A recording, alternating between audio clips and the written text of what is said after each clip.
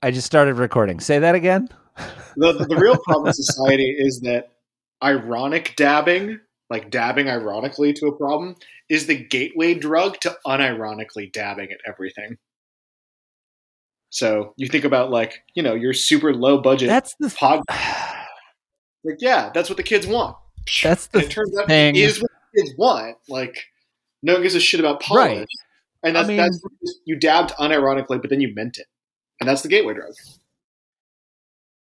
Right.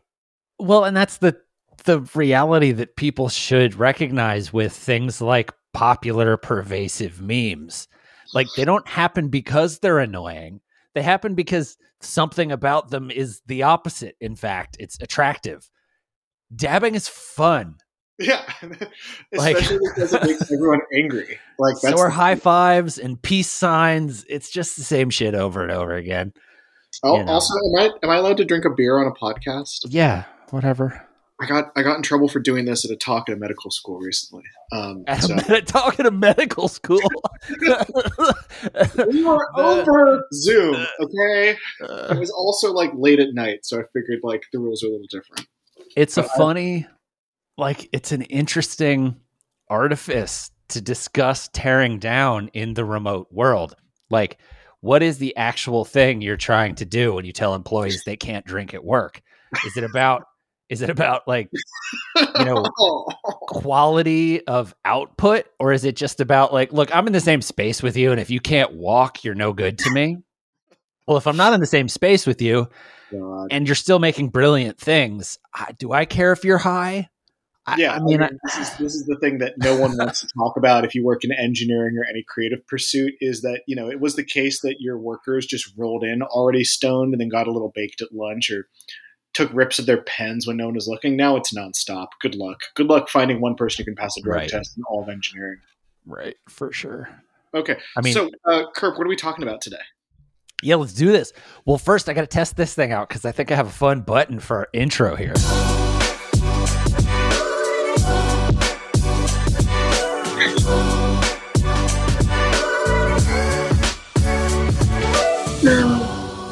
Okay.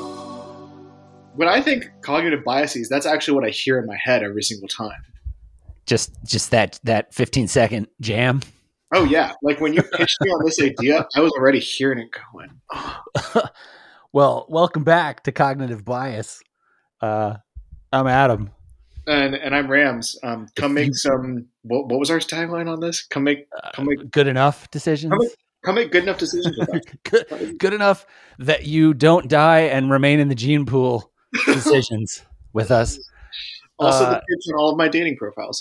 If you want to understand who we are and why you should listen to us, go listen to the first episode. We don't need to repeat that. No, we did promise less faffing about. I will get down to business. I will give it just the brief of like why I listen to this. It dawned on me that temporal discounting and Pareto optimality rule everything around me. The whole world is just made of like, yeah, that sounds like a problem for future me. Or, yeah, I know I could work harder to make this better, but it's good enough, so ship it. And that is the entire boundary condition of being an adult, is those two thoughts running through your head at all times. So I feel like that's the only appropriate intro we could give is a 10-second like new jazz post hip hop little blip there. That's cognitive bias rules everything around you. Cognitive biases rule everything around me. And here's our 15-second intro. C-Bream. Yeah, you're trying to work on what the post Wu-Tang acronym is there. Go. Let's get on Cameo and get Redman to help us out with that. He's got us. He's got dirty old bastard dudes. Okay, so first one. What do we have up on the docket today? Yeah. So I figured let's just go alphabetical because they're all interesting. Okay. And then I lost my window. Additive bias. Additive bias. Can you give us a definition? A tendency to solve problems through addition, even when subtraction is a better approach. And I think this is important because this isn't suggesting that you're like Derek Zoolander and you can't turn left and you can't subtract, so you're just adding. This isn't a mathematical thing. This is the general human proclivity to need to solve problems by adding more shit to the problem space instead of taking away shit from the problem space. Do you think that's because of of a perceived at the time of the decision, or I should say, like a failure? Is it easier to imagine the cascade of changes to your system, whether that's like your thought system or like literally the app you're working on, if you add a thing versus if you remove a thing? I think so. And I think that's what the theorists suggest. So now, admittedly, additive bias is one of those. So, by the way, for all cognitive biases, like it's not like we've cracked open brains and said, "Aha, I found it, the bias nucleus." Like we don't have really aggressively solid understandings at a scientific level of where cognitive biases live, what circuits they're operating on. We've got some imaging data, we've got some lesion data. So we can stick someone in an MRI and look at what their brain does and be like, aha, that's where it is. Or we can find someone who's had a stroke or a blockage or cancer in different parts of their brain, and they've had the death of brain tissue, and we can say, that kind of explains part of why they behaved the way they did. But most cognitive biases, we don't have that for. And additive bias 100% is one. And it's kind of still at a complete like conceptual framework level. We really only sort of know what's here. But that does appear to be the consensus, Adam, is that it partially is because, or at least we could just describe it as, we have a really hard time thinking in complexity and emergent properties. And most of the stuff we try to deal with is complex and has emergence to it, even if we think it's complicated or non-emergent. And removing stuff appears to require redoing all the system math to the new state in which you've removed something rather than like, well, it's basically the same plus this thing. And that difference in lift there is probably where the additive bias comes from. The best that we can tell. Right. And I love historically where problems like this come from. They've pointed out, like philosophers have pointed out, like most of the terror of the modern condition is that every time we create a problem using technology, the only politically viable answer is more technology. We've Right. got no means to think about how to solve the thing by taking things away. Unless it's bad enough that we're willing to discuss regulation, which is in a sense a way, taking things away, which is very unpopular right now. But it is idea that like we need to make some rules for the good of everybody, really not popular globally right now. But still additive in its nature, admittedly, still additive. Yeah. This thing's bad. Can we just not do it? No, we can't not do that. But we can add these other things to the system that discourages particular states. Ooh, right. That's you were leaving complicated and entering complex. Then my next question, though, is how much of it is just emotional? Like people get attached to the way that the system works currently. And like my perspective on this is I don't think I have a problem with this additive bias. And it's one of the reasons that I have a high paying job. If I'm completely honest, I'm really good at going into a meeting and expressing the unpopular opinion that the most simple answer is for us to axe these 4 precious things. And everybody looks at me like, what? We can't possibly. And I'm like, look, let me explain my logic to you. And by the end, they go, you're right. This is the way. Oh, no. But a lot of that is that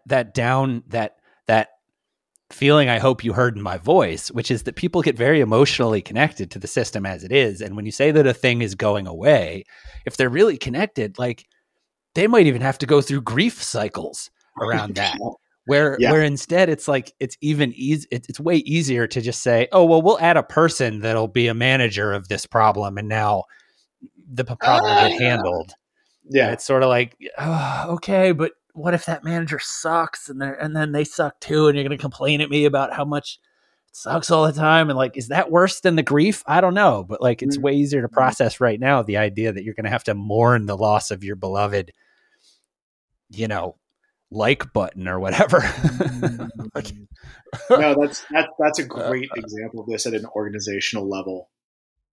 And I feel like anyone who's done any writing in a sort of more than casual context knows that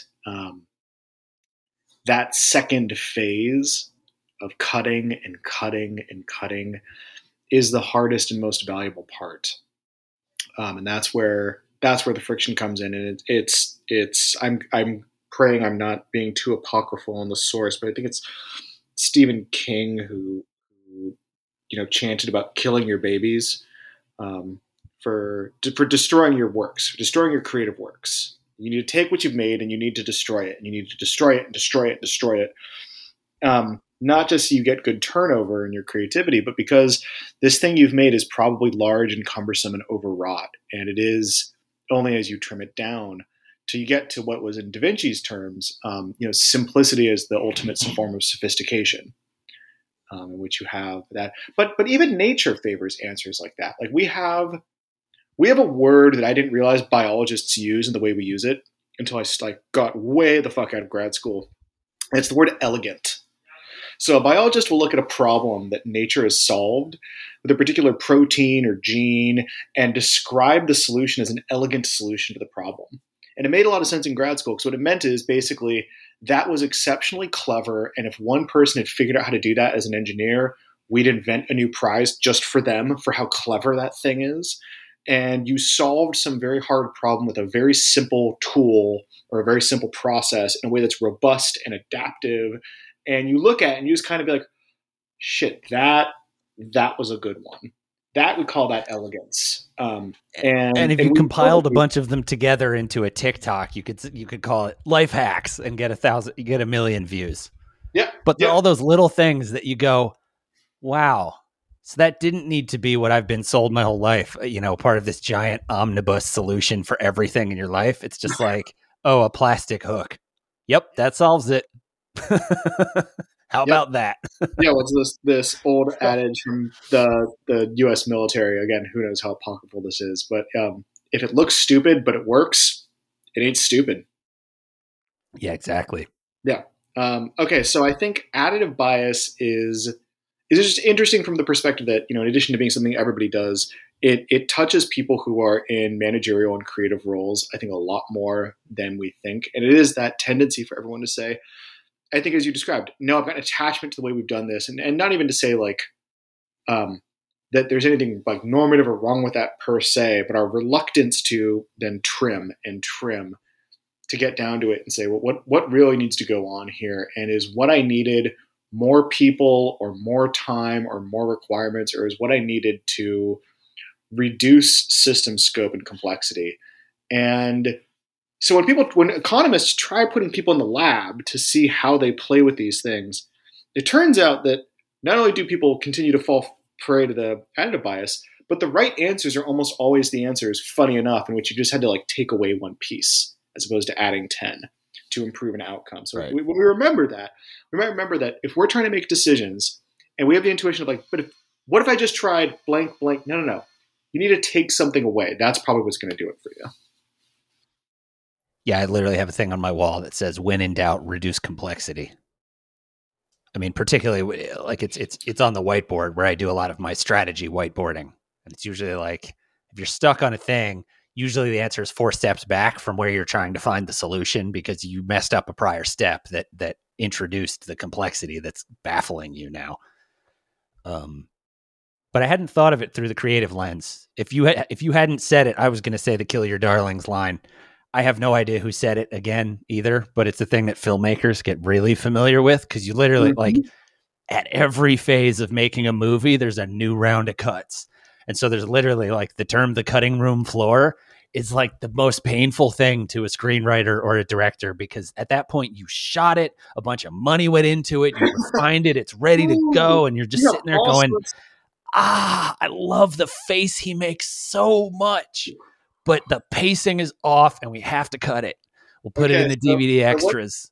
It's that 4 minutes of film cost us $10 million and Ryan Reynolds is beautiful, but we can't put it in the movie or it'll fuck the whole thing up.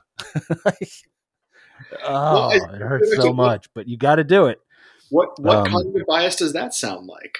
I've already shot it, but Yeah, exactly. They're all layered here. Yeah, I was flailing for a way to have there be a Ryan Reynolds cognitive bias just then, but that's a complete the Van Wilder. We'll call that one. yeah, the Van Wilder effect. I'm sure there'll be something like that. So here's what I'm just realizing that we might want to not get anyone's permission but do anyway. So I have an app on my phone that gives me the oblique strategies once a day. Kirp, are you familiar with the oblique strategies? I can guess based on the one of them that you just showed me. Okay, actually, But no, get give me your the guess. definition. Okay, this is from their app, and this is actually a pretty good definition. The oblique strategies is a card-based method for promoting creativity, jointly created by Brian Eno and Peter Schmidt, first published in 1975. And it's Brian Eno is a character. yeah, I love Brian Eno. And it's a deck of cards, and if you're ever stuck or just feeling particularly not very Eno that day, you can go and get a card out, and it's going to give you a piece of context that's supposed to like unglue your brain for just a moment and try to give you a different way to think about the problem from a different oblique angle and maybe get at a solution here. Right. And I feel like what we need is the cognitive bias card deck, where it just gets shuffled. And instead of describing the bias, it's just like the one line solution you're supposed to do, like just try removing something. And that's what we should sell. That should be the thing of getting to give people the one line solutions for when they're stuck. It's probably like you're attached to it because you built it, or it doesn't matter that you've already spent a year doing it, or just remove something. And that would get just done. Delete something. The one you showed me said do nothing for as long as possible, which made me think of a funny film school story. I was in an acting class where at the beginning of the scene, I was supposed to just be waiting in a waiting room. And I didn't realize that the first line was mine before the next actor came in. And so I sat there just on stage in front of my whole acting class, just waiting for like 15 minutes before the acting teacher was finally like, I got to break this up. You know, you have the first line, right? He was like, you're really good at waiting, though. I was just sitting there for 15 minutes, like pretending like I'm in a waiting room, trying to be chill, looking around, look at some people, look at the thing over there, fixate on it. Hey, what's that thing about? You know, like, oh my God. Anyway. Fucking but the other thing that makes me think of, though, here. is like the oblique strategies sound like what in a film class or something we would call obstructions, where like we used to do projects where they would say, okay, here's a 2-minute story and you need to tell it in 5 different ways. And here are the rules. Like you can go, if you look up obstructions projects, you can find them all over YouTube. And it's like, one of the rules will be, it has to be animated, or one of them will be like, you can't move the camera. One of them will be, you can't edit. So you have to do it all in one shot. Or like, and they specifically put these like obstacle is the way type things in front of you that force you to do it differently and break you out of the box of however you were imagining this film would be based on your experience, you know, etc. I love that. But yeah, those are good exercises for busting through this kind of stuff. And it's funny how much working on projects like that is probably feeds into my awareness of these cognitive biases and stuff, like being pushed through projects like that where you sit and do nothing for as long as possible.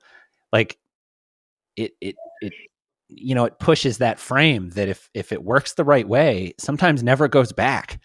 And you're always just sort of like, oh yeah, that's that same thing happened that last time.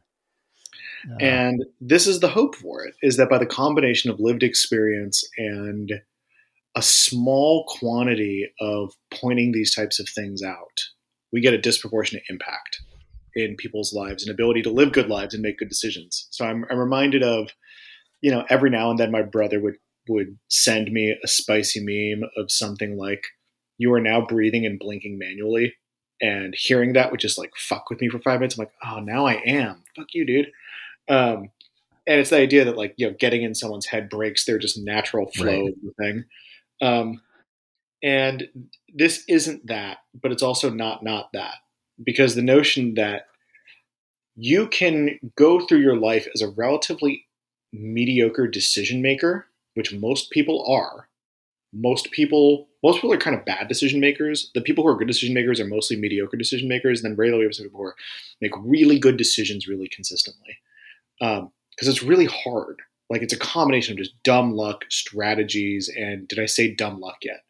Um, Good and enough. experience. Yeah, good enough luck and experience. Right. So if someone has experience, if you can bootload the identifying markers of, hey, I've kind of noticed that when I've got to solve something, I just kind of keep throwing things at it until I've got this giant mess when what I really need to do is just take something away.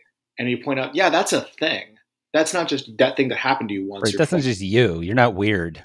Yeah, that's This how is a brains. brain problem. Yeah. I go, oh, interesting. And that's the hope, is that you arm people with the huh piece, and then they feel like they now have different lenses by which they can go and look at different parts of their life and say, like, no, I can make more sense of why decisions go the way they do, and then make better decisions from there. do That you to me is at th- least part of the latent hope of why yeah. cognitive biases. Do you think do you think to what extent do you think this stuff is exacerbated by sort of modern educational approaches? Give me more context. How do you mean? Well, I often explain to people that I don't that I mean, you've known me long enough at this point.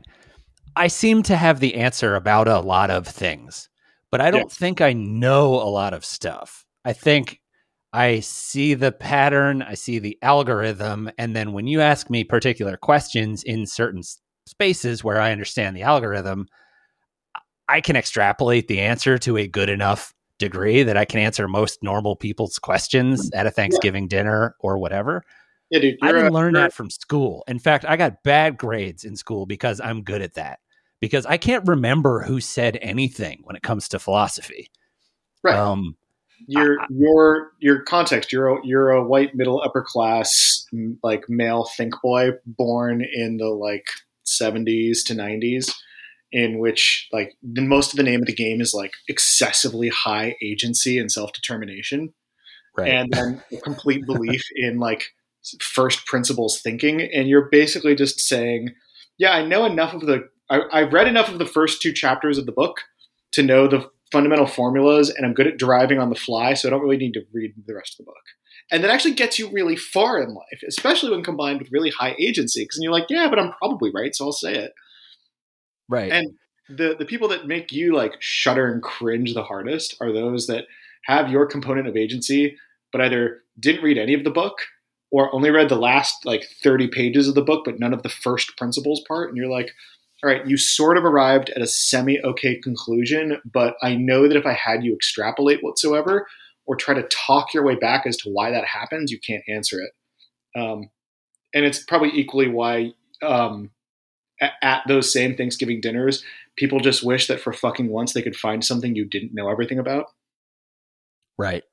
Well, like what it makes me think of in the bias territory is, I studied my undergraduate degrees in philosophy.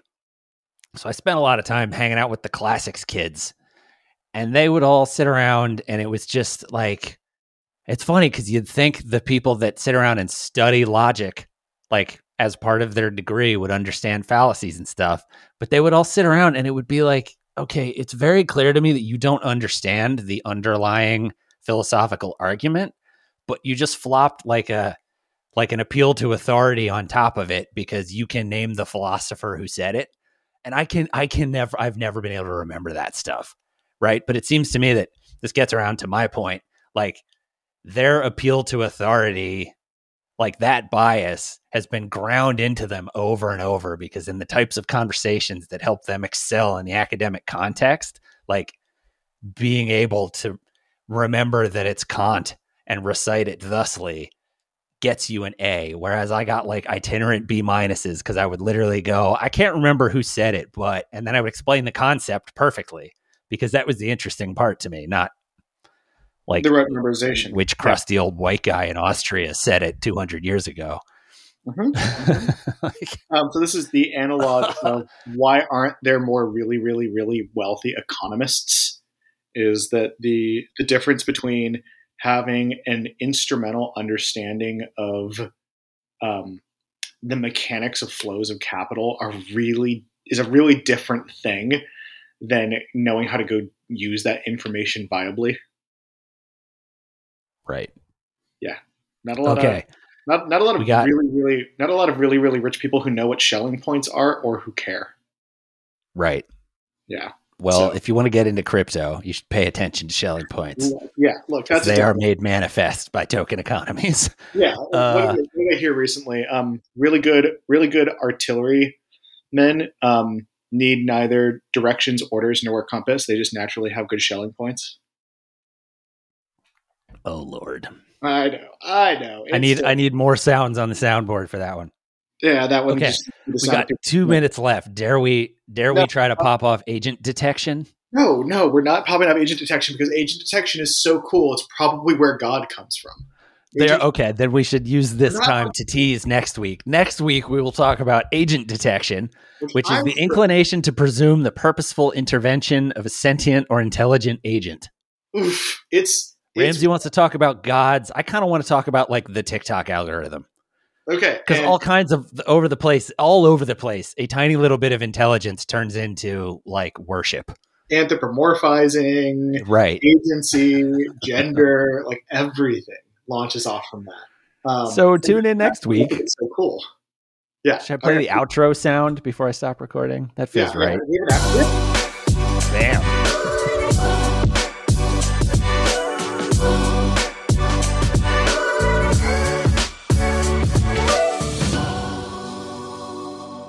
Oh, I'm not sick of it yet. That's good.